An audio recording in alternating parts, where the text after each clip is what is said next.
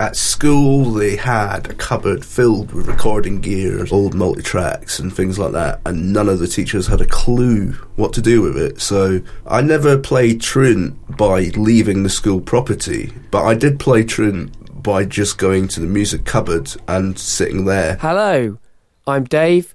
I'm the guy that's putting all this stuff together. I need to get better. Please make me better. I want to get better, better acquainted with you. Today we're getting better acquainted with Mako. Hello, Mako. Hello. So Mako is like a nickname, right? It is a nickname, yeah. Am I even pronouncing it right? No, Mako's right. I answer to pretty much everything. And, right. Yeah, I've spelt it differently. I've had every variation, taco, wacko, jacko, you name it, I've had it. But yeah. I think it's a classic sort of Scottish childhood thing that if your name can be shortened or made into something different, you will get a nickname. It really annoyed my mother because my real name is Ewan. She gave me that because it was nice and short, and she didn't want me to have a nickname. That didn't work. I assumed it might be something to do with Scottish football teams, but I'm wrong, am I on that? Curiously, actually, when my son was born, before he was born, we had a very large list of potential names. My partner thought some of the names were really quite nice, and then she worked out a whole load of them were related to Hibernian Football Club, and She was like, no, just no. These are good names for pets. And yeah, I can take a point. Right, I mean, fair enough. I mean, my knowledge of football is sketchy at best.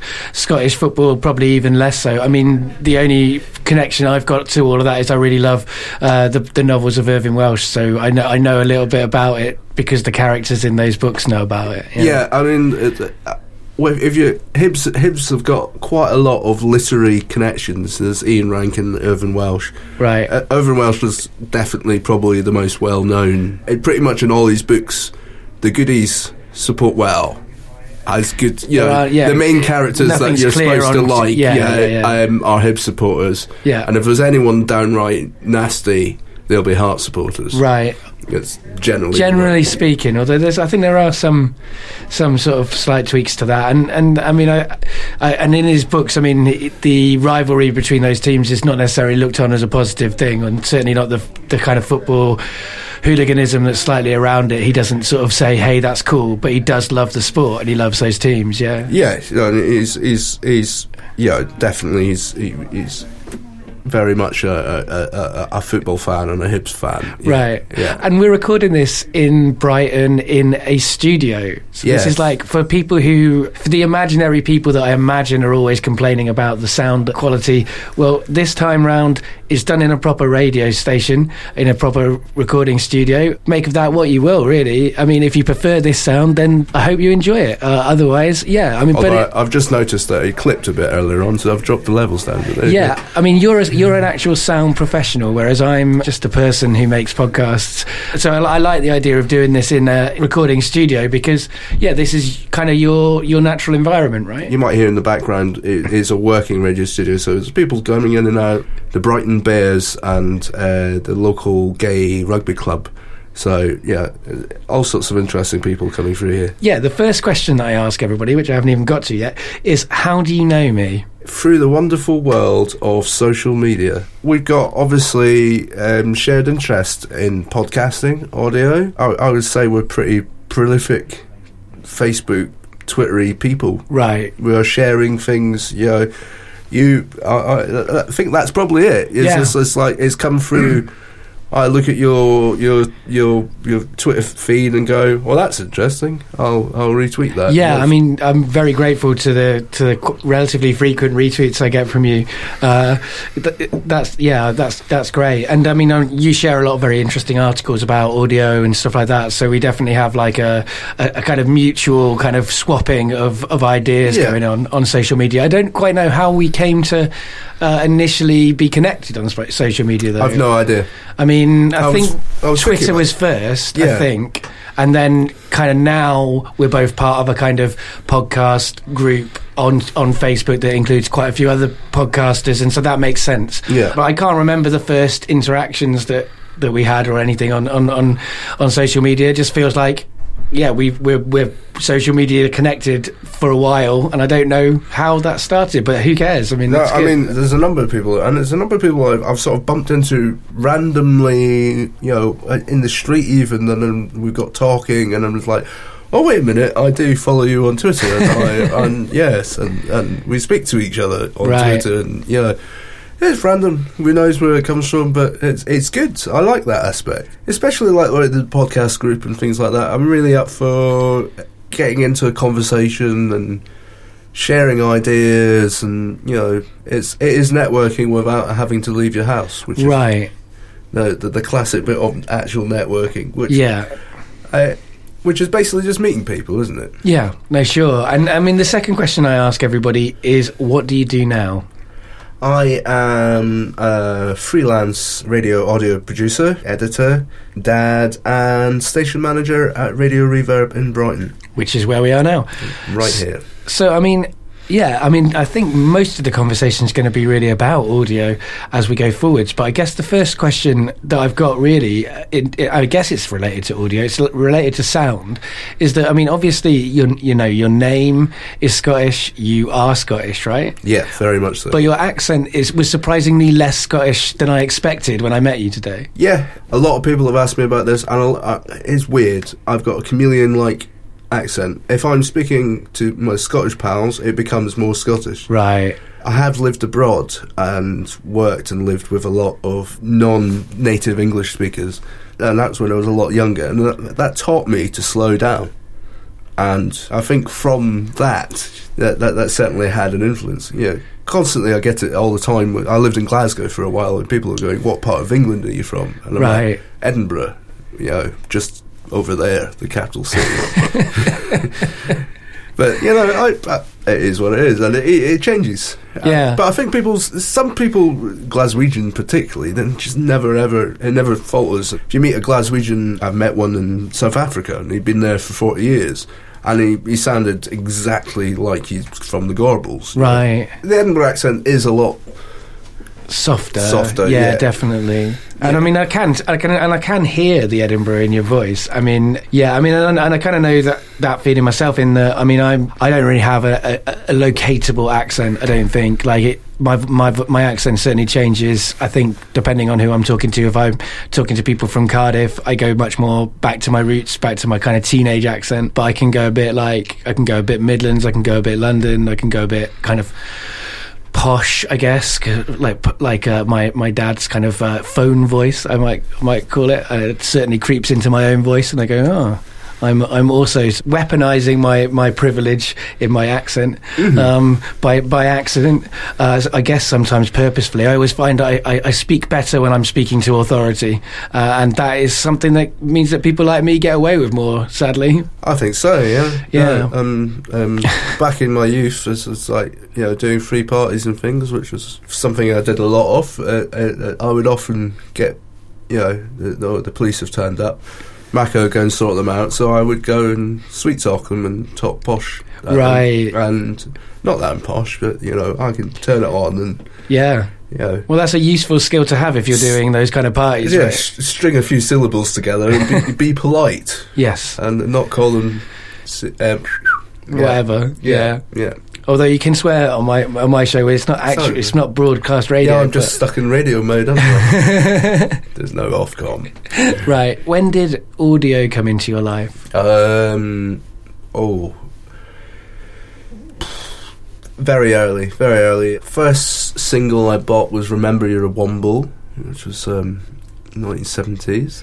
And then I can remember I had a tape of Galaxy Gold, it was called, synthesizer hits, sci-fi hits, and I used to sit and spend hours and hours just listening to it over and over in headphones, which I'm sure made my parents really happy because I was quiet for once. I played violin constantly in various different bands when I was younger. At school they had a cupboard filled with recording gears, old multi-tracks and things like that, and none of the teachers had a clue what to do with it, so I never played truant by leaving the school property, but I did play truant by just going to the music cupboard and sitting there, and like the maths teacher would come and go, you're supposed to be in our class, not the music department at the moment. It's like, well, you know,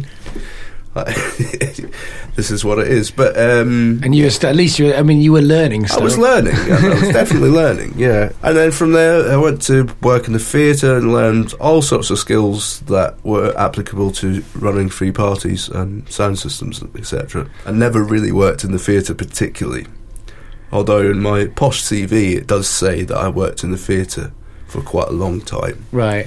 An arts collective, which the ambiguous sort of thing, where the reality was a truck with a sound system. Right. Where were those free parties? What were they like? Well, we did a whole load of clubs around Edinburgh, and then a load of them around Edinburgh, basically. Within walking distance of Edinburgh city centre is a quarry, and so you can go out there and you can be in the outdoors without light pollution and have a really rather nice party. And then in the morning, people start walking their dogs and are slightly confused, and And when was that? What decade? In the 90s. Right. And the beginning of the 90s? Yeah, all the way throughout the 90s particularly. And we went on quite a few European adventures as well. So. Ah, right. And did that kind of come out of the rave scene? Yeah. I figured it would have done. I mean, the rave scene, like, it's for me. So I'm like, I think I'm a little bit younger than you, in the. So, for me, like, I went to university in 2000, so I was alive in the 90s, but I wasn't, like, I was not having the glory, and the 80s as well, right? The end of the 80s, beginning of the 90s is the second summer of love, right? Yeah, I was very young for that, but I certainly was caught up with it. Right. And Edinburgh at the time had some, there was a few clubs. There was Pure and Sativa in particular sort of recreated that free festival ethos and squat party or whatever you wanted to have inside in what had been the traditional nightclub environment. Right. So it kind of commercialised. Not really, because it was really very much not commercial. Good. Very, very to the point where you never knew who was playing, and like some of the greatest producers and Detroit techno producers would be over, and no one would have an idea who was playing and what was playing. It's not like today where there's a DJ up on the stage. It was like there was loads of camel netting, and somewhere in there was some decks and someone playing records. It was about a shared experience of being on a dance floor, dancing, amazing, like a lunatic. I wasn't there for it, but I have read about a lot of rave culture, like rave culture and the roots in Detroit and the music, dance music in general, and how it grew up, and the drug scene, and how that grew up, and how all of those things influenced each other, and kind of, football hooligans taking ecstasy and then hugging each other instead of fighting, and that whole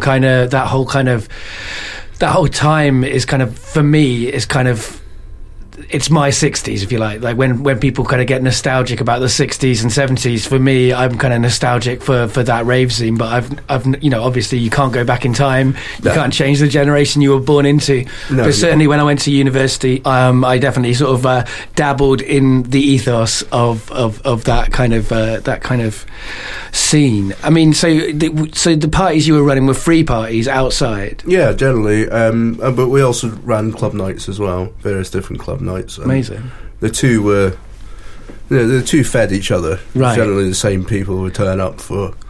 I mean, did you make money from that then? No, I don't think we ever made any money. So I've no idea how I existed from 1992 to 2000. I've no idea. I speak to loads of my pals, and none of us have any idea. We seem to eat. Right. We there's no squatting in Scotland, so we paid rent somehow. Yeah. Most of the time, I have no idea. I mean, we bought records. Right, to play. Quite a lot, and they're quite expensive. Yeah, I mean, you enjoyed those years, even if you can't quite remember how you I can't really remember them, to be honest. So yeah. And what parts of the world did you go on these adventures to? Just mainly around Europe, over to Czech Republic, France, north of Spain, Holland, Germany. Belgium even. Yeah. And so music was your first kind of love then? Yeah, absolutely. And it's still a massive love. Yeah, I mean, clearly, I've got that vibe from you a lot when sort of seeing you on social media that music's a thing that you're into. And in fact, you were really helpful the other day. I was kind of looking for songs for a playlist, and you suggested some really great songs that I'd not heard before. So I enjoyed that. So music is something that you made, and then you made these dance kind of nights and really kind of went into the music thing. How did you come from music to radio? I mean, I guess there's a crossover because radio plays music. Yeah, absolutely. But I was working doing a lot of live music events. I became a lot more legit, promoting gigs, promoting events, and then doing production. So roadieing and crewing for various events, and that led to an awful lot of driving on motorways in trucks and vans. And that's where I developed a deep love for speech radio, because there's a point where you can hear too much music. Yeah, sure, for sure. And if you're on tour, particularly, or if you're going from festival to festival to festival to festival to festival, and on for a whole summer, you in between those little breaks that you have, there's not really a break because you're driving hundreds of miles of the truck. I would listen to speech radio, particularly Radio 4. Started to, I'm trying to remember exactly when. It was quite a few years ago. Started to pick up on podcasts and go, listening to some of the American ones like Radiolab. Right, it's one of the first ones I listened to, and that blew me away. It's like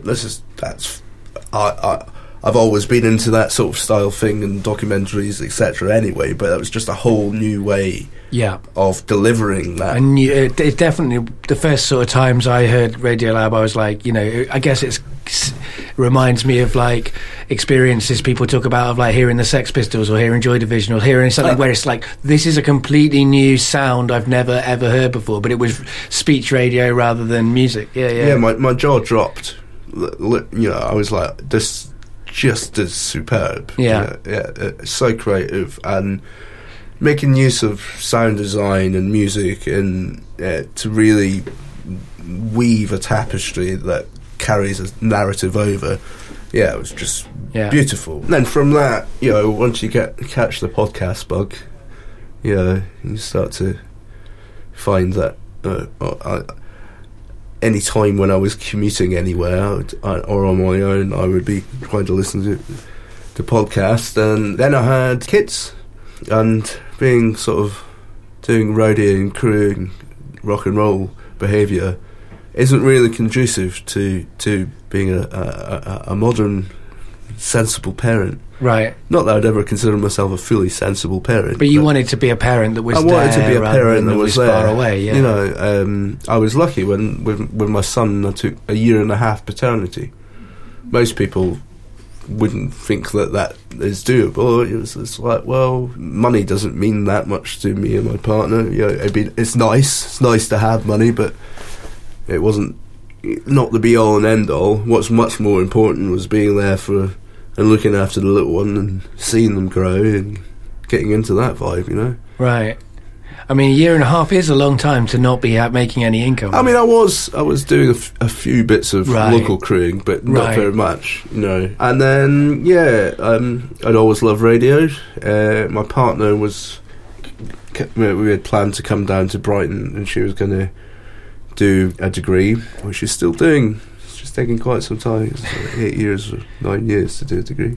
Well, if you're enjoying something, why not take your time? I think she did enjoy it. I don't think she's enjoying it quite so much. Right, I guess it can go on for a long time. But there's children in between there. And and that's a reason to be slowing it down, yeah. And so I never expected to move down to the South Coast, but there we were. So we moved out of London and came down here. I studied at Brighton University, did media production there. I thought I might as well study as well as she was, and get some qualifications to go with your experience. I don't think you particularly need a degree or a qualification to do radio or audio in any way. Yeah. None of the front of house sound engineers I know have got degrees or college courses. No. None of them. Right. Lots of different ways into it, but I think the most of them is like they've got a mate's band and they go, well, we need someone to push the faders up and down, and then they learn from there and get the mistakes and. Yeah. And then, Yeah, no, sure. I mean, and I've got quite a few friends who are sort of do sound production, and yeah, I mean, but although actually most of them have at some point done a course. I think it's now becoming more of a thing. It's more accepted now to go and to get a degree. I got a lot out of it, and I think being a mature student as well is. Yeah, I think most people go to a university are not ready to do it. Yeah, that's an interesting point. I think there's a tiny percentage, and I think about this because I've got kids, and they will be getting into that point. Unless they're really ready for it, I'll be going, maybe you should go backpacking or working or something like that. Find out actually who you are a bit, and then come back. Some kids might be really up for it. They'll go, I want to be a doctor, and I'm going to get straight A's, and I'm going to go straight into this, and then great. I don't think that's most people. Right, no, that's a good point. Certainly wasn't me. I did an attempt at university back in 1990-something. Right, in the wilderness years. Yeah, that didn't work at all. No, well, I mean, it wouldn't have done, really, if you were having so much excitement outside of... I mean, it was all quite interesting, but no. Right, and now you're working in community radio. Mm-hmm. I mean, I've worked for another couple of stations and done freelance things, but I really loved, from when community radio first came about, I thought this is a really good idea. I mean, radio is really powerful. I mean, radio and audio and podcasts, it just empowers voices that you don't normally hear, because commercial radio makes, it's not my thing. Fine for people that want to do it, but it's not my thing at all. It is about selling. It's about the bottom line. It's that capitalist structure. It's playing songs that people like a lot that I'm not really interested in. I mean, it's even it's even questionable if commercial radio plays songs that people like a lot, or people like the songs they like because commercial radio plays them a lot. I mean, it's very hard to see which came first in some ways. I mean, I think there's different. I mean, you can get quite deep into the music. I think there's a section of people that really love music. And Six Music is a really good example of this. Most of the people that listen to Six Music are quite devoted to music. They're not just dabblers or anything like that. I think most people at commercial radio, it's the music is not really that important. It's just a background thing, and it keeps them company. It's part of their routine. Right. Because a lot of radio is routine. Right. Company is a good word as well. Yeah. I think that is a lot of radio is just company. I mean, certainly I've used, before podcasts came along, radio was my company. Now podcasts are my company, but they're not, there's not really very much difference between radio and podcasts in many ways, although I also think they are different beasts in terms of how they work, what they offer to producers, what they offer to listeners. I think they are very different, but at the same time, they're from the same family. Certainly people cross over between the two different genres all the time. Absolutely. And then saying that about radio, I mean, there's some radio that's an appointment to listen that I have to concentrate about. If I'm doing the dishes, I tend to do the dishes late at night because I get a nice bit of listening to radio time. I'll put on Late Junction, and nice background, weird music makes me happy. I can do the dishes to it. Where if I'm listening to late night politics, I'll probably start breaking the dishes because I'm paying attention to what's going on. Right. Yeah, I totally agree with you. I think there's similarities in the form. There's audio. There's not. It's a good podcast. If I'm listening to a good podcast, I can't read a newspaper while I'm doing it. Right. I've got to focus on what's coming in my ears. Right. Where generally, if it's the radio, I can pretty much do something else at the same time. Well, that's an interesting thing. I mean, I love Radiolab, as we mentioned. Not that it's without criticism as it's gone on. There's been some episodes that have been controversial and I think questionable, but I think generally speaking, Radiolab is an excellent show. I don't listen to it anymore because it involves too much concentration, and I very rarely have the time to give that level of concentration to something. I'm exactly the same. At this moment in time, I don't actually have that much time to listen to podcasts. Right. Yeah, me too. I'm making too much audio, which means that it's very hard to find the time. Yeah, and if I'm on the train, I'm often bringing my daughter, so I'm not going to listen to something. I'll right. be playing with her and speaking to her. You'd have to be incredibly committed to podcasts to ignore your children. To ignore your children while you sit there with your headphones on. It's just quiet now. Yeah, I'm listening to my podcast. Right. Yeah, maybe when they're older. And you can listen together. That's a different thing. Although there isn't very many podcasts that necessarily are going to have that crossover appeal for young people and adults. But no, probably not. No, not that I can think of. Well, maybe there's a gap in the market. There you go. Probably, yeah. That needs to be done. Family based podcasts. I mean, there's definitely some stuff about children. There's definitely stuff about parenting. There's some really great shows about parenting. There is, yeah. Family shows are not something that happens on podcasts. I guess partly because I think podcasts are very direct and personal and kind of niche, and so that kind of doesn't lend itself to the all people voice that family shows have. And when I'm listening to it, and it's interesting, when I'm listening to radio with my kids, they like to listen to music. They like the songs, and if there's someone yabbering in between, they're going, well, when's the next song coming on? Right.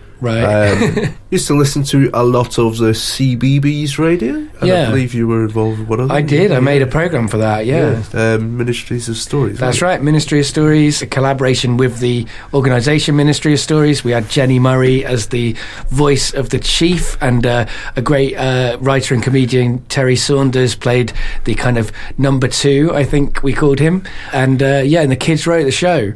Well, I wrote the sketches with Jenny Murray and Terry, but the kids wrote the stories, and that was I love the concept, but here's the one.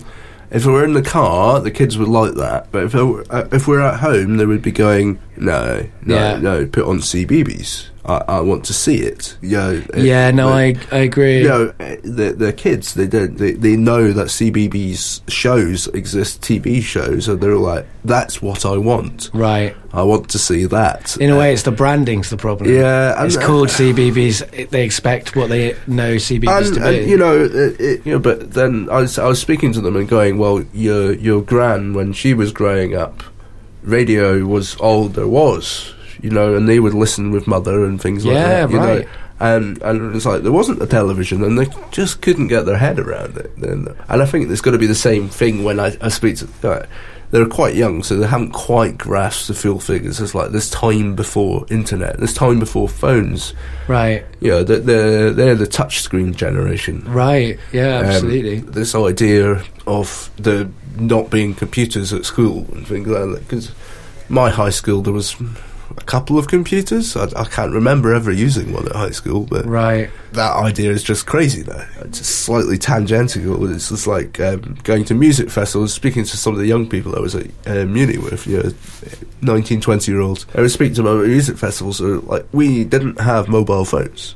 We went to music festivals, we'd go to Glastonbury, and we'd arrange to meet someone at a certain point, and then we'd either meet them or not meet them. Right. And that was it. Yeah, I mean, I've been thinking that the last few weeks, because I'm doing work that involves me going all over the country, and I've been just thinking, like, before Google Maps as an app on a phone existed, like I couldn't live the way I'm living. I couldn't do the things I'm doing. I couldn't just go, right, where am I supposed to be today? How do I get there? Like, and in fact, I got to Brighton today, and the first person I was going to meet, I was sort of on the way to meet them, and, the email that told me the address of where I was going sort of vanished from my phone, and I sort of had this moment of like, I am too reliant on this. I have no backup plan. But then, of course, I realised that I could log on to my emails via the Safari on my phone, so I had a backup on the phone. But without that phone, I would have been screwed. I definitely think that there is something about being too reliant on technology. Yeah. Where the key for me is, like, I've driven all over Europe, and if you wanted me now, I could drive to Berlin. Right. I don't need a map. I can drive to Berlin right now, and I can get you to a certain point in Tackleys Bar. I'll drive you now, I can get you there.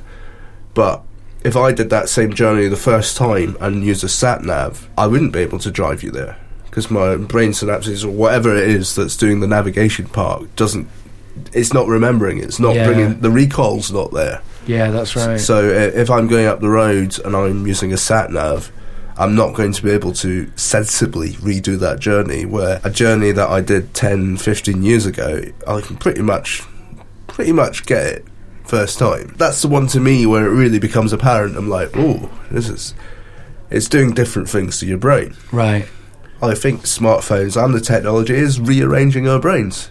Yeah, no, I mean, I think that's probably true. I don't know if that's a bad thing or a good thing. No, I mean, I think with all things, it's kind of neutral. Like, there's good and bad things. There's pros and cons, and isn't it excellent that I can not be lost in the city centre? Yeah, that's exactly. fab. Yeah, you know, I love the fact that I have a device that reminds me about meetings, because I can set it to remind me the day before, an hour before, and 10 minutes before, and this is handy. Yeah, this is very handy. Yeah. Where a few years ago, I would have probably not been in the same country, after arranging that meeting. So.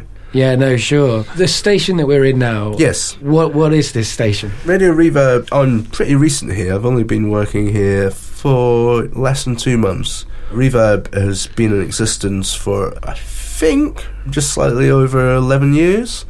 And I would say it's a real, true representative community radio station. It's not just about a community, it's bringing many communities. The show we had next door just before we came in was the LGBT, which is the only LGBT show in Brighton, which for Brighton, that's important. That is actually a surprise that there's only one, though. No, there's only one specific show that's about it. Coming in next is HIV Happy Hour, and that's a couple of chaps that, I think the name gives it away, the HIV positive. It's how to health messages and living with HIV, but in a positive way, and getting people's stories of living with HIV. Right. Well, it's a very different thing to live with HIV now, absolutely, than it was when the epidemic, or whatever we want to call it, first started. For sure. I mean, they recently had a chemsex episode, and that was quite interesting. I bet. Yeah. Stuff like that you wouldn't hear. There's refugee radio, which the name gives it away. It's different refugees come and telling their stories. There's Carousel Radio, which is different young adults that have got learning disabilities. That it's a different organisation, but they do a radio show that gets broadcast here. And then lots of different music, lots of different community chat shows about art, community happenings. So there's not just one community, there's many communities. Right, and it sounds like lots of those communities are communities that don't really get voices elsewhere. It's voices that are generally not heard on the radio. It's giving people an opportunity to be part of something like this. I think a lot of community radio isn't generally listened to by the wider community, by the wider communities it's supposed to serve. It's not the case in Brighton. There's a lot of people listen to Reverb. Just because it's... Okay, you might not like the music or the strange soundscape or whatever weird thing is happening. In an hour's time, you'll have the English disco lovers. I think you might know of the EDL. They did a protest against EDL marches and called themselves the English disco lovers instead of the EDL. And it sort of spawned from that. That's cool. They're sort of a protest-based and activist. So anti-fascist, basically. Yeah, but a bit more than that. Now they're sort of working a lot with organisations to raise awareness and funds for different things going on in Calais and Dunkirk, in the migrant crisis there. Right, so being like a positive really antidote positive, to the... with lots and lots of disco. Right. Loads of disco, so there's the route there. Yeah. I just love... I mean, whoever came up with that concept was great. It's a great concept. Yeah, it's just like, screw you fascist. We're the EDL. Yes. I mean, and how does this radio run? Like, how is it funded? It is funded by donations. Be those business sponsoring to mostly is listeners. Listeners can go to radioreverb.com and donate. And they can also go to radioreverb.com and listen to find out why they're donating. Right, so it's got an online radio station feed, right? There's we're on FM, we're on DAB around Brighton, which is a local DAB multiplex. It's a trial from Ofcom at the moment. Oh, cool. I think Resonance in London are doing that as well, and I sort of do stuff occasionally with Resonance, and my other show, the Restart Project, goes out on Resonance, and I know, and they've just changed the DAB. That's pretty exciting. Yeah, it's great. A Resonance Extra is on down in Brighton. Right. Which I have been listening to. So that's the thing. If I was working commercial radio, you would never, ever mention another broadcaster ever. Right, but it's much more supportive. They're a different audience. Yeah. Why can't we share the airwaves? Well, that kind of way of thinking. Cooperative. Yeah, I mean that kind of way of thinking is very similar to how podcasters think. I mean, that's one of the things I love about podcasting is that it's a supportive group of people rather than a competitive group of people. No, absolutely. It's one of the things. As just like obviously as a freelance, I do like to have a bit of business going on, but I've kind of almost given up with the podcast world of trying to tout for business, because generally everyone's just getting on with it. So if I can help people out, I'm up for it. Yeah, you're always very kind with that kind of thing. In the Facebook group that we're in together, you know, when people have problems, you always give advice, which is really good, because podcasters, the great thing about podcasting is that you don't have to know anything. You can learn on the job, you can work it out. Yeah, absolutely. But because of that, it means that we often hit a wall of knowledge, and then we're like, I need to do this one simple thing, but I just don't know how. And, you know, you'll be a very supportive part of, like, helping people out on that. And I think there's many levels in that, many levels in the podcast diaspora. I think even with the sort of entrepreneur business sort of side of it, yeah, there's a lot of best practice being shared. Yeah, that's true. Which is good. Then there's also a lot of people trying to make money going join my course and which is fine for people. You know, I'm not against it at all. You know, yeah. If you want to go down that route, that's fine. I think it's fine. It's fine if people want to make informed decisions about what they want to do. Where I think it kind of is frustrating sometimes is that, you know, you don't have to go on a course to do podcasting, and people who present it as you do, that's a problem. This is a 12-step program that you've got to do, and it's like, that's bollocks. I mean, I sometimes make money from doing kind of training people how to do podcasting, so I am kind of part of that kind of thing, I guess. Occasionally people will pay me money to either do a presentation about what podcasting can be, or an actual course, and that's fine. Ironically, I think the main thing I ever do on those things is to say you can do it. And people kind of need that permission. It's the same with true storytelling. Like, everybody can tell stories. What they need to be done in a true storytelling workshop, essentially all I do is say, you can tell stories, don't be afraid, and then they do, and then they learn that they can. You know, it's confidence. Yeah, I can give you a catalyst of some confidence in a bottle. Here you go.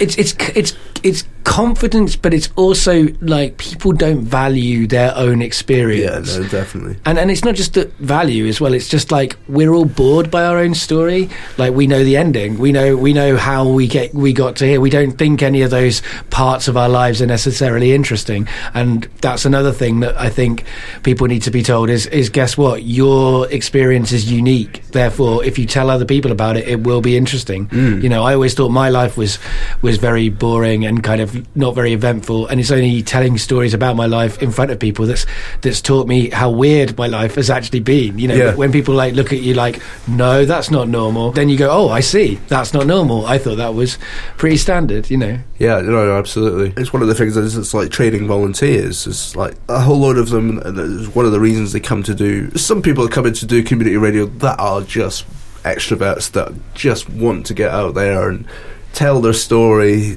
push their music, and talk about the things that matter to them in the community. Where some of the quite meek little mousy people, and that's fine, that's great, because you can see them come in and then they get used to the sound of their own voice and go, actually, I'm fine with my own voice sounds funny through this. And then you can see them growing, flowering, and getting into it, going, oh, I could do this, and that's a good thing. I'm sure it's the same for if you do workshops for. It is, yeah. It is very, and actually, I think often it's the people who don't put themselves forward. They're the most valuable stories. They're the most valuable voices because we don't hear them. Yeah, and I'm very interested in hearing from people who we don't hear from, because I get very frustrated by the mainstream media, if you like, that it is so homogenous in every way. Like, that's not just about it being, you know, white middle class men. It's about it being just one kind of voice, one kind of message. You never hear like all of the different facets of humanity, all of these different like pockets of humanity that we don't hear from at all.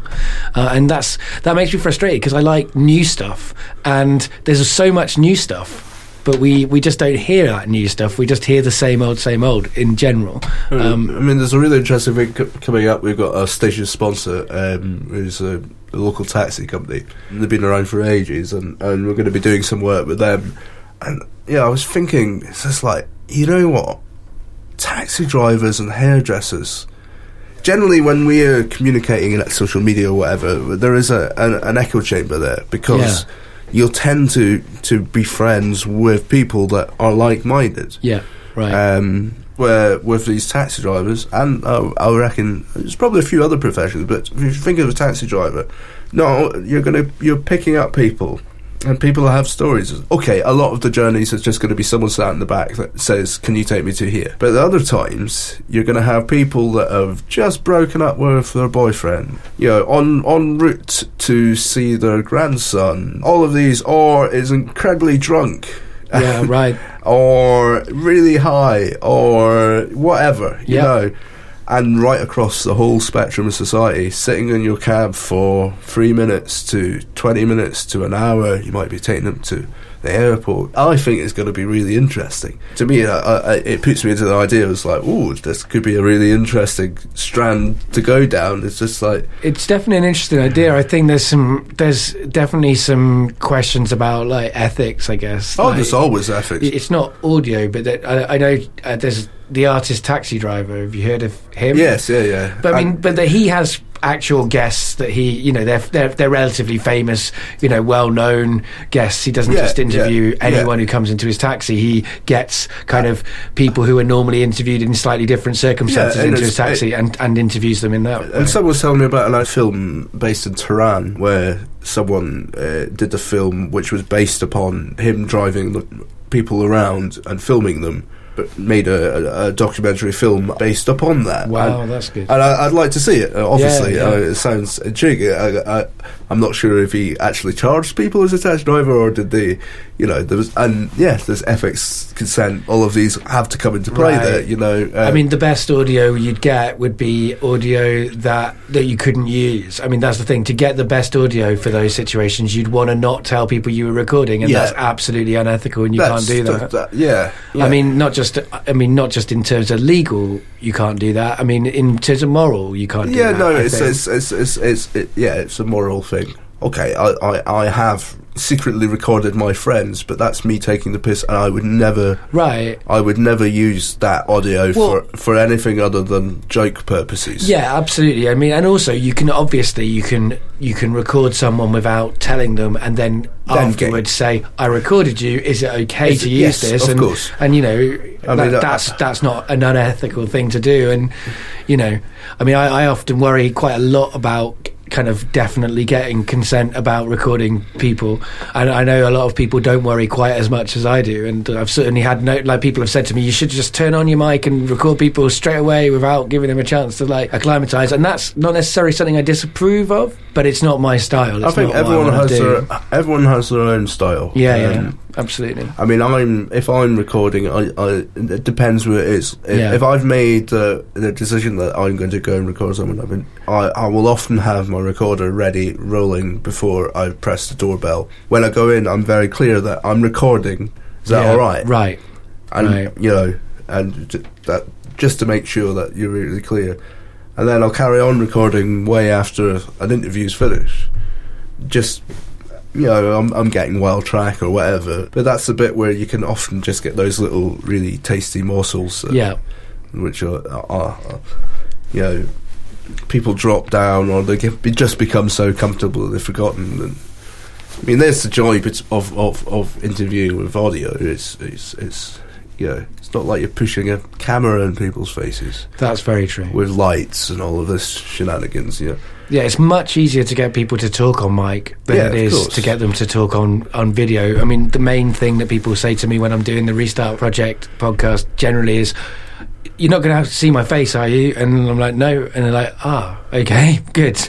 And then they're much more into that. Yeah, I mean, I think I'm more comfortable with just my voice being there than my face, but I'm not particularly comfortable with either of those things, particularly being seen or heard. For someone who's not very comfortable with it, I guess I pretty much do it 24/7. I was going to say, you're doing a pretty good job of getting it out there. That's, yeah. I mean, I've got used to my voice, definitely, over the years. Like, the initial thing is always that people have is that everyone does. Yeah, because it doesn't sound like it sounds in your own head. I mean, I was just training someone before we came in here, and explaining why it sounds different. Right. And she was like, "Oh, right, because it's coming through your bones and."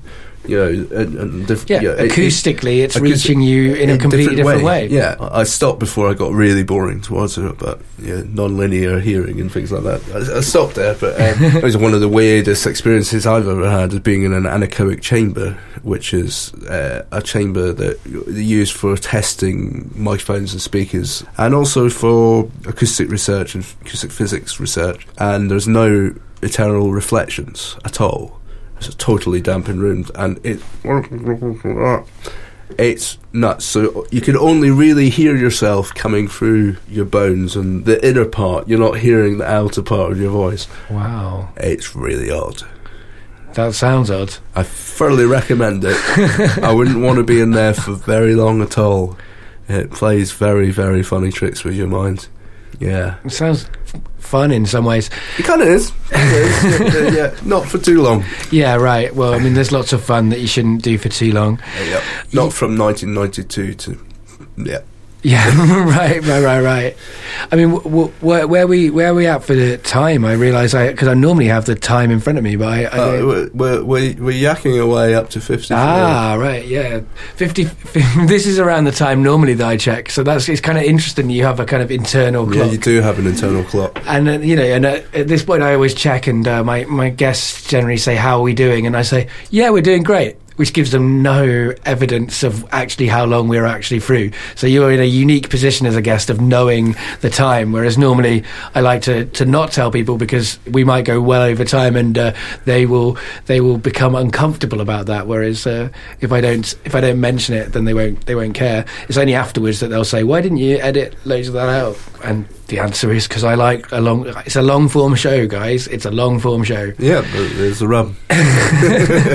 So it has been a real pleasure getting better acquainted with you up to this point. Thanks so much for sort of having me into your studio. Yeah, it's a unique position for me to be in a radio studio and be recording. I think I've done 2 or 3 that I can think of which have been in recording studios, but I've never used the equipment until now. I've always used my Zoom in the recording studio, which I found amusing. But those people who I've been doing have not been kind of audio people in the same way that you are, so I kind of like the idea of going into your world for this. Yeah, no, it's cool. It's cool. Interestingly, I haven't actually recorded in the studio before, so there's a few vagaries I've found. So it's been a good process. Right, you're learning how. I'm learning actually how this one all puts together, and it's quite basic. It's community radio, so There's nothing flash here, right? And a lot of the stuff has been donated and begged, borrowed through down the years. So this desk is probably 20 odd years old, and rough and ready. But this is the studio too. The main studio's a lot flusher, and that's where we would normally. Anything live is going off in there. Right, and people definitely shouldn't listen to this and go, that's the sound quality that Mako can give to them, because you can give any level of sound quality that they wish to pay you for, right? Indeed, yeah, indeed. On the 5th of March, donations is our main thing. We've got a 24-hour broadcast, which it's sort of like the American style, where we'll be having what we're calling the Reverbathon. Nice. Which is just back-to-back shows with people trying to do something different from what the normal show is. So the punk and rock show are going to turn into a cheesy pop show. It's just people doing something different from what they would normally do, trying to subvert things. The Bizarro World version of the station. Yeah, just but we'll be pushing out saying, come on, if you love this station, help us stay on air and help, we don't want to play adverts. No one wants adverts. But what we need is donations, which is people here are not used to paying for radio. In America, it's an accepted thing. You know, all the public radio stations will do. You know, they're constantly asking for money in lots of different ways. Yeah. And they're masters at it.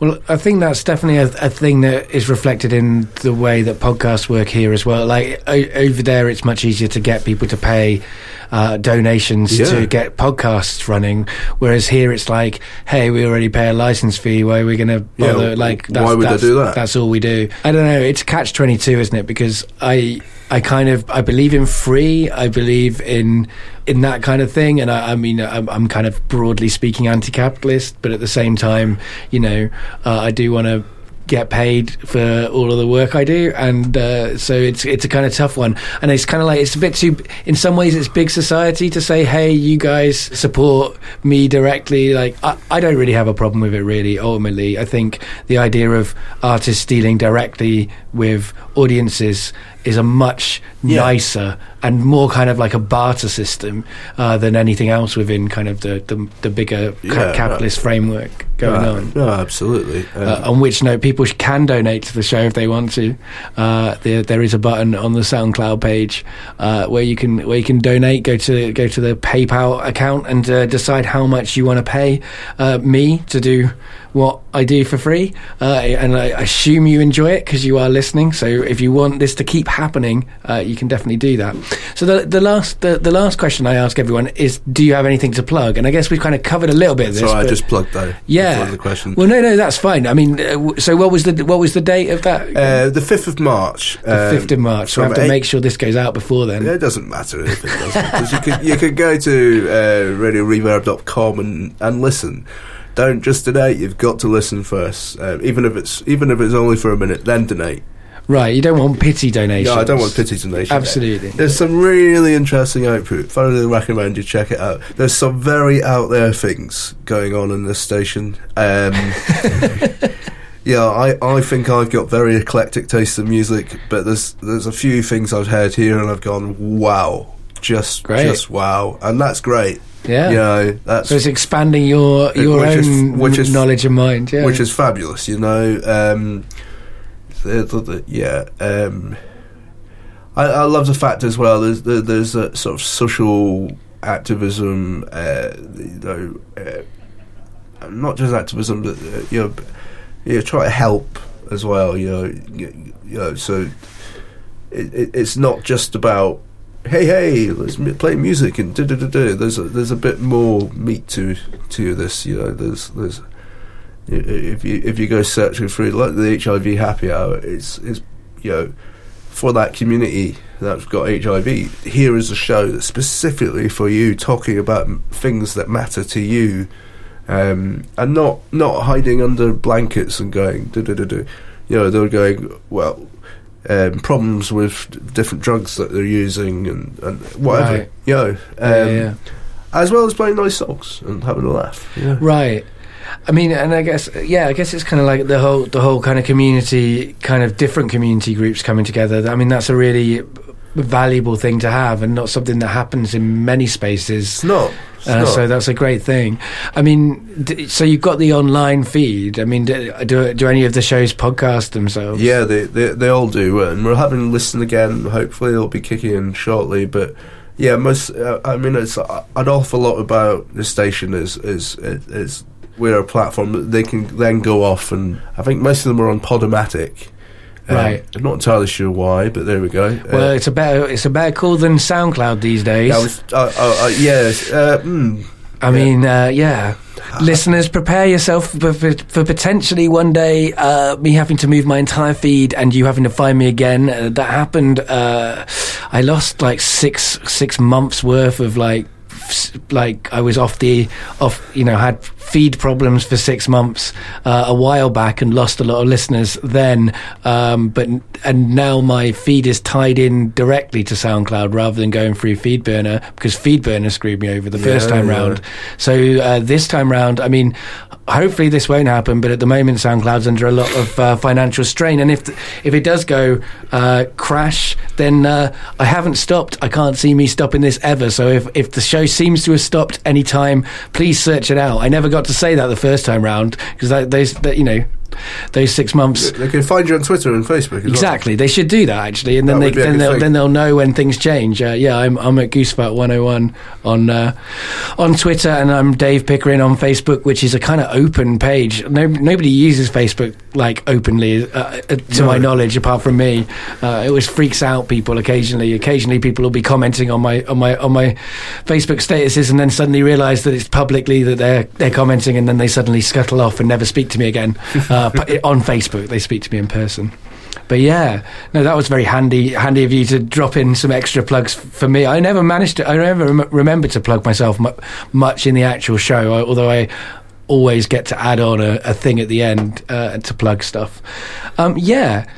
It's been great to meet you and to be in a community radio studio. I mean, I found out there's a community radio studio in Leytonstone, so I've got to properly investigate that and get myself in there, because it's nice to have a studio set up occasionally. I think. Yeah, absolutely. So I wouldn't want to do it all the time. I wouldn't want to get too used to it. I like getting rough and ready. I mean, and we do a lot of training here, and one of the things we do training is getting people in to go out and do features, little documentaries, packages, and it's just getting those fine arts of sticking a microphone in front of someone's face when you're out and about, and getting some nice atmos and putting it all together with some music and sound effects to see what happens. I mean, that's another thing. You're a freelancer, right? Yeah. So I mean, how can people contact you if they want to purchase your services? Probably the best way is to get me on Twitter, actually. Mako Hibbs, MACOHIBS. There's macoaudio.co.uk. You can get me there as well. That's probably the best one. That's where you are. I'm fairly hidden on Facebook. Fair enough. Yeah. That many people are, and that's something I support. The right of anyone to be as hidden or as public as they wish to be. It's when other people decide if you're public or hidden that I have a problem. I totally agree. And the last thing I ask my guests to do is to say goodbye to the audience. Goodbye, audience. Bye, everyone. Ace. Nice one. What About the Men? Mansplaining Masculinity is now available as a podcast. You can hear the whole show from beginning to end on the Stand Up Tragedy podcast as part of the Stand Up Tragedy Presents season. You can find that through Stand Up Tragedy on iTunes or Stitcher or SoundCloud or anywhere that you go to find podcasts. And I'd really like to invite you to have a listen to it. It's not always easy. There are some laughs, but there's also a lot of very serious and painful stuff, but it's uplifting at the end. If you're a man, I wrote this for you. It's addressed to men, myself included, and I'd really appreciate it if you gave it a listen and share it with other men and get them to listen to it. If you're not a man, that's okay. It is a show which all genders can get something out of. It's about masculinity, it's about patriarchy, it's about my complicated relationship with being a man, and hopefully you can get something from it. At some point soon, I'll get around to embedding it on the website for the show, which is www.mansplainingmasculinity.co.uk. But please spread the word and share that show. I really believe in it, and the responses of men who I've done it for suggests to me that it has something that resonates with a lot of men's experience.